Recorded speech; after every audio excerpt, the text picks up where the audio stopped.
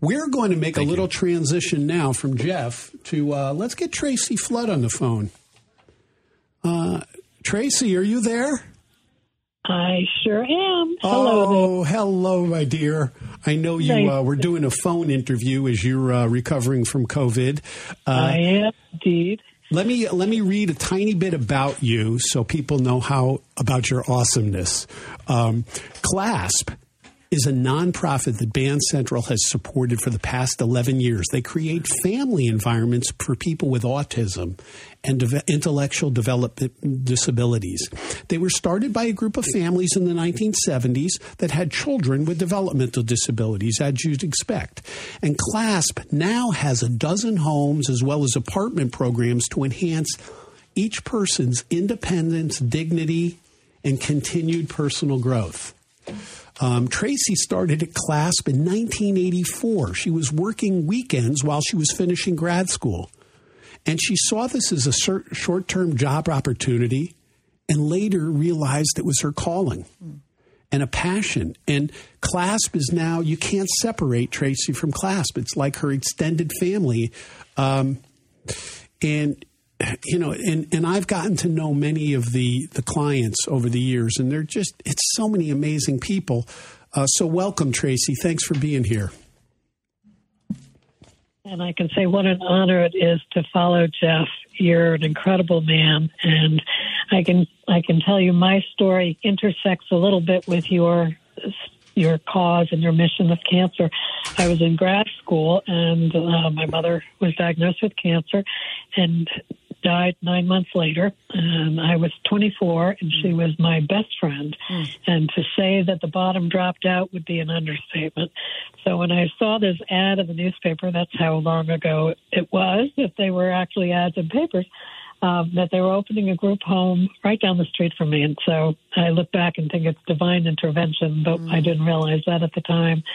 And, went in there, as Rob said, to work on the weekends, not knowing anything about the field, even though I was getting my master's in psychology. Nobody ever talked about people with disabilities. We had a couple of little lessons on autism that were really outdated, even by the day's standards. So I walked into this place where we moved 6 women from institutions where they had lived for 20, 25, 30 years, and they embraced me in a way that I can't even put into words. And when you talk about mind-body healing, these women healed me and brought new life to me. They saw the positive in life. They did not look backwards. They did not, say how sad they were that their lives had been wasted up there. They were just ready to pick up and go and do fun things and start a new life. Tracy, I want to pause on something that you just said that I think all of us feel, which is you did sort of an about face there. You talked about how those of us that are involved in leading nonprofits and helping others, yes, we're actually getting so much back in return that enriches our life. Beyond description. It sounds really, really hokey and corny, which I admit to being both, but I can promise you that all of us here get more out of it than we put into it. And, when you're younger, you're a little more cocky. You think you're there to help. You think you're there to teach, and then it takes a while to realize I'm here to learn as well. And that was more of an education, has been working in this field than it has ever any formal education. These are folks who have gifts that are different than ours, and they have abilities that, are sometimes much more intense than ours and sometimes less, but they are here with an ability to live in the moment that most of us don't take advantage of. Thank you for that. Hey, tell us a little bit more about CLASP. Specifically, what are the current priorities at CLASP? And how can people who are interested in CLASP get involved? Sure. Well, we've been through this 3 years of COVID and 2 years of COVID that really put us back quite a bit in terms of just being able to keep the place running. We were out of staff all the time.